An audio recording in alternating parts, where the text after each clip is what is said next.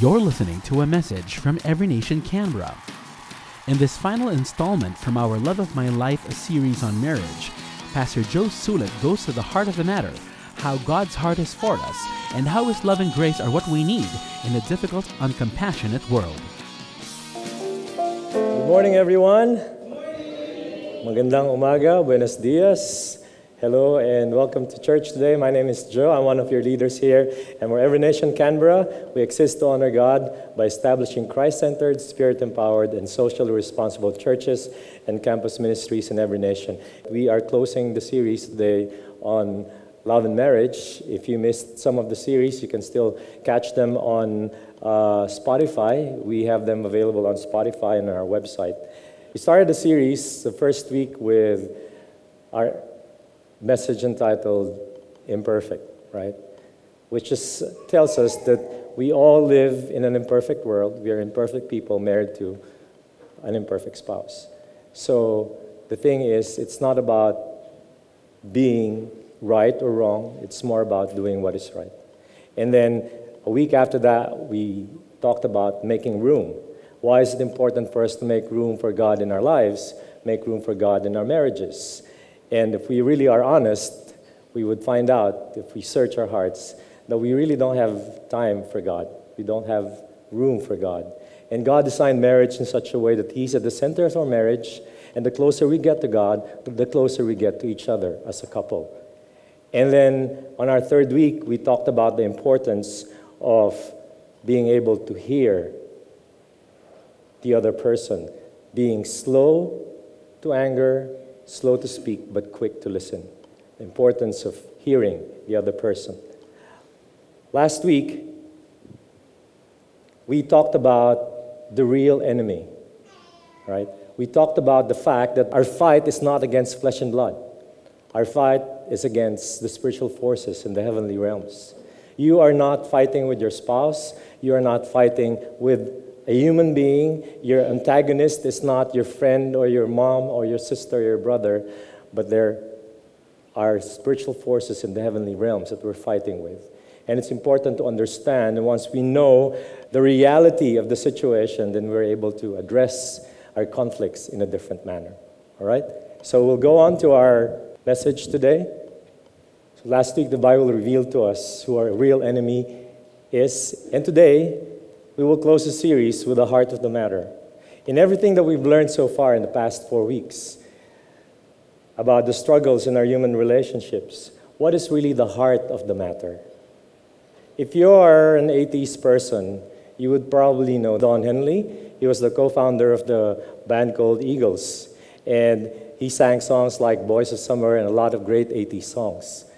He wrote a song called Heart of the Matter, which was part of his album called End of Innocence, which he released as a solo performer in 1989. The chorus of the song goes like this: I've been trying to get down to the heart of the matter, but my will gets weak and my thoughts seem to scatter. But I think it's about forgiveness. Forgiveness, even if you don't love me anymore. It's interesting to note that the song is about forgiveness.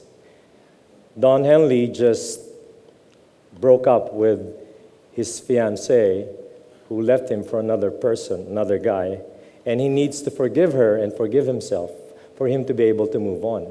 It has been said that this line here, but my will gets weak and my thoughts seem to scatter, is a biblical reference coming from Matthew chapter 26, verse 41, that reads, the spirit is willing enough, but the flesh is weak. What this verse is telling us, while Jesus was praying in the Garden of Gethsemane before he was betrayed, he was telling the disciples, watch and pray that you may not enter into temptation. Why? Because the spirit indeed is willing, but the flesh is weak. There will be many times in our lives when we would listen more to what our heart tells us than what the Spirit of truth reveals to us. The world will tell you, listen to your heart. Follow your heart. There have been movies, songs, and books that have been inspired by this creed of following your heart.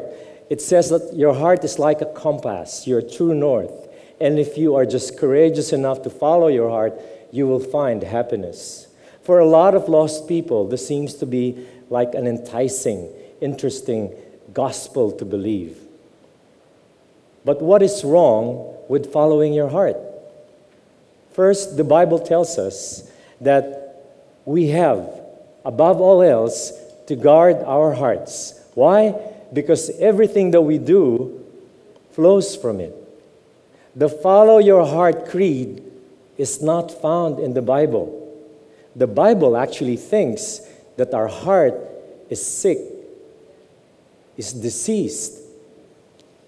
As we read in this verse, the heart is deceitful above all things and beyond all cure.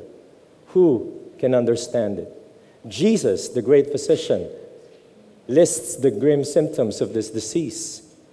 What does the heart do? The heart, out of it comes evil thoughts. Jesus said, out of the heart come murder, adultery, sexual immorality, theft, false witness, and slander. This is why David's prayer to God was this. When David was praying to God, he said, "Create in me a clean heart, O Lord, O God, and renew within me the right spirit." Our hearts were never designed to be followed. Remember that, but to be led. Our hearts were never designed to be gods in whom we believe. Our hearts were designed to believe in God. And today, as we close the series, the heart of the matter that I want to talk about is forgiveness. The reality is that people mess up. They hurt us, we hurt them, we hurt each other. Sometimes intentionally, sometimes unintentionally. And sometimes people regret hurting you, and sometimes they don't. It's part of our folly, our fallen human nature. But the beauty of it all is that regardless of what people have done to us, regardless how hurt we have been, there is always a possibility and our ability to forgive and a chance for us to heal. Remember, forgiveness is a choice. It is something and a process that we have to make over and over again, every day of our lives, until we are free from the hurt, from the bitterness, and the pain that other people have caused us. You forgive not because they deserve forgiveness, but because you deserve peace and because that is the right thing to do. When you forgive someone, it doesn't mean that you are agreeing to the wrong that they have done in your life. It doesn't mean that it's okay that you've done me wrong. That is not what forgiveness is. Forgiveness means, it doesn't mean also that you're excusing their behavior, right? What forgiveness does is preventing the behavior of other people from corrupting and destroying our hearts. That's what forgiveness does. I don't know what you're going through right now. Maybe someone has hurt you terribly in the past. Maybe a good friend betrayed you, or a family member has done something really bad to you. Your heart tells you, it is your fault that I feel this way. It is because of your selfishness that I'm miserable right now. It is because of what you've done and because of your backstabbing that I'm hurting right now. But think about this. The reason there is no healing in our lives is because we refuse to forgive other people. But as Christians, remember, we don't have an option. We have to forgive, and that is a command. We have to forgive just as we have been forgiven in the past of the things that we have done and the things that we will ever do. The reason we are hurting is because we have allowed others to dictate how we feel. We have allowed others to control our lives. The suffering you're going through right now serves a purpose. The Bible says we have to forgive just as we have been forgiven. Forgive anyone who has caused you pain in your life. And the Bible says, forgive those who ask for forgiveness. You give forgiveness even if there is no apology. Forgiveness is not dependent on the action of the other person. It is actually a decision of the will and not of the emotion. When you forgive, it is your decision, the decision of your will, and not the decision of your emotion. Forgiveness doesn't instantly take away the hurt. If you have forgiven someone, there will still be pain. There will still be bleeding from the wound that person has caused you. But those things will be taken care of in time. God's call to all of us is to be obedient in forgiveness. And if we are obedient in forgiveness, we just leave the rest to God. Right? Forgiveness, more than for others, is for yourself. Remember that. Forgiving is not forgetting. People say you forgive and forget. No. Forgiving means you're able to remember without anger in your heart. The moment you remember a person and there's still this pain cutting through your heart, you really haven't forgiven you. Forgiving means you can remember and talk about that person without the hurt in your heart. When Jesus on the cross said, "Father, forgive them, for they do not know what they are doing," he was praying for forgiveness for the very people who crucified him on the cross. Jesus was showing to us the greatest example of forgiveness. And as Timothy Keller puts it, he says, the essence of forgiveness is absorbing pain rather than giving it. When you forgive, you are willing to absorb the pain that person has caused you rather than giving that pain to that person. Do not let your pain make you hate people. Sometimes because of so much hurt, you start to be angry at just anyone. Do not let the pain in your heart make you hate people. You cannot drive out darkness with darkness. Only the light of God can do that. You cannot drive out hatred with hatred. Only love can do that. If you are going through a difficult moment in your life, God is reminding you to endure your hardships as discipline. The reason why God is allowing you to go through this is because He wants to discipline you. As you read in the book of Hebrews, chapter 12, verses 7 to 11. Endure hardship as what? As discipline. No discipline seems pleasant at the time, but painful. Right? Later on, however, it produces a harvest of righteousness and peace for those who have been trained by it. The suffering you're going through right now serves a purpose. It may be painful at this time, but we are promised that if we have been trained by it, it will produce the harvest of righteousness and peace in our lives. Forgiveness opens up a path of peace that allows us to persist in joy in the midst of our suffering. When you have been badly wounded by someone, it is okay to hurt. Let it hurt. Let it bleed. Let it heal. And then let it go. The message is simple. You cannot move on if you do not let go. God is putting us on a monkey bar. And He's there waiting for us. The reason why we cannot move on is because we cannot let go of the hatred, of the pain, of the jealousy, of the suffering that people has caused us. We have to let go for us to move on. Otherwise, we will be stuck in there in our own misery, wallowing in self-pity and blaming other people for how we feel. You cannot move on if you do not let go. The secret of being free is not revenge. The secret of being free is in forgiving others.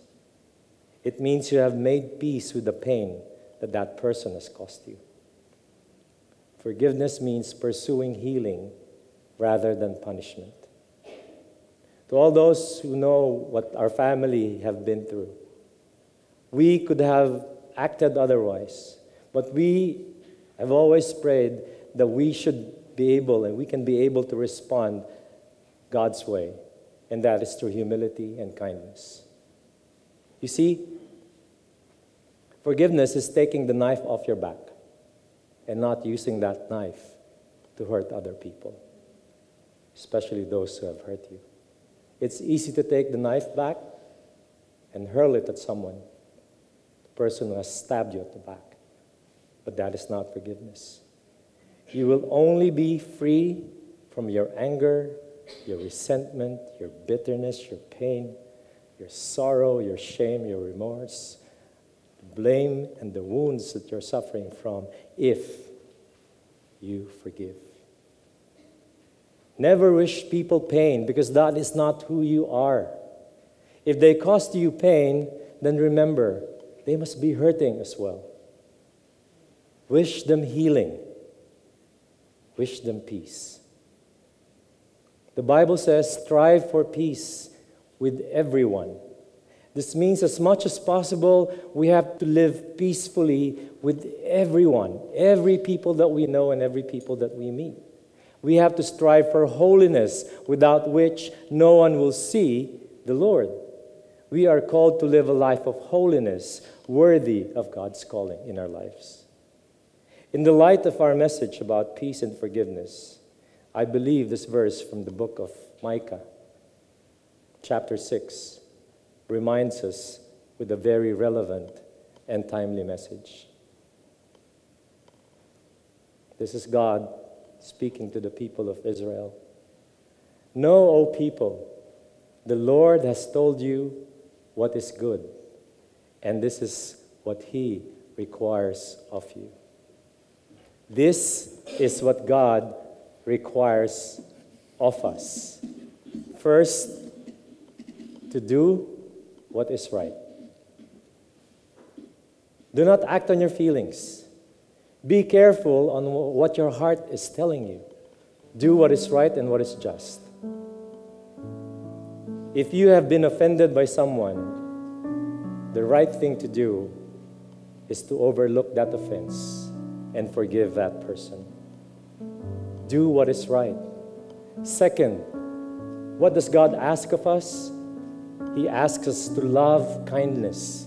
In other versions, it says to love mercy. Kindness and mercy are foundational to God's character. Even if injustice has been done to you, you still ought to love others without any condition and show kindness and mercy in every situation. Number 3, God asks us to walk humbly in Him and with Him. There is no forgiveness without humility.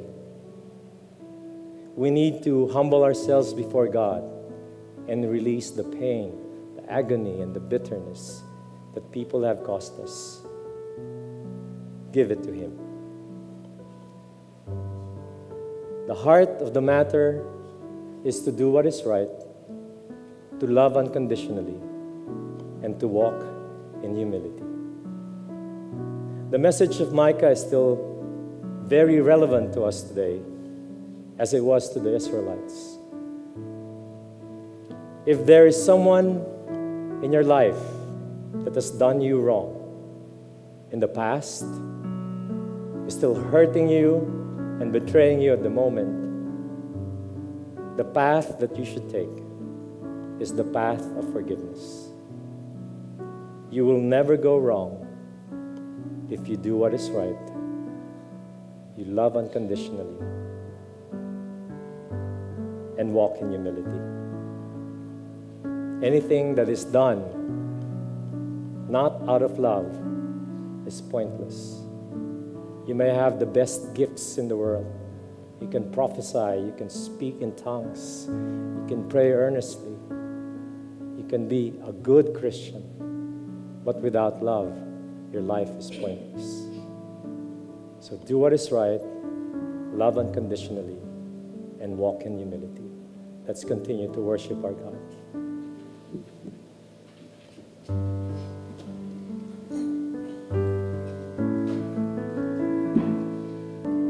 Heavenly Father, you deserve all the glory and all the praise. We come to you today, Lord, asking you to expose our hearts. You alone know and search our heart, O God. Lord, we stand to you and stand before you today asking for forgiveness for the many times that we have held forgiveness back from the people we should have given it to.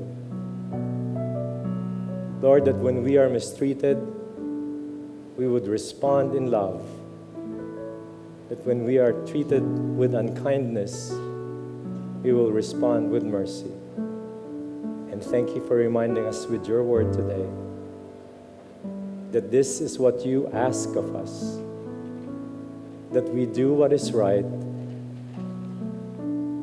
that we continue to love kindness and mercy and love unconditionally.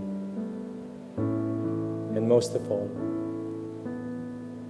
for us to be able to walk in humility with you so that our lives will reflect who you are,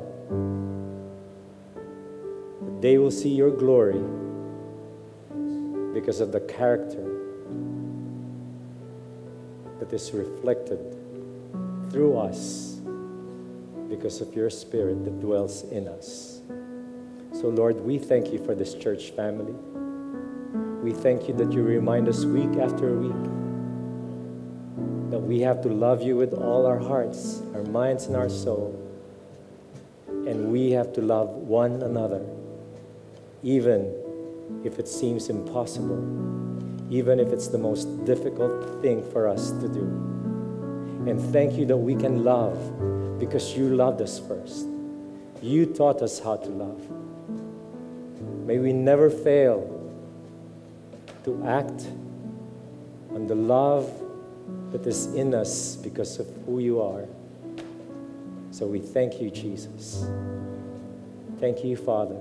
And as we go out of this room today, may we carry that message in our hearts to other people. Do what is right, love unconditionally, and walk in humility. This we pray in Jesus' name. Amen and amen. You just heard a message from Every Nation Canberra. For more messages like these or to access other resources, please visit our website at encanberra.org. Like our page on Facebook at facebook.com/everynationcanberra.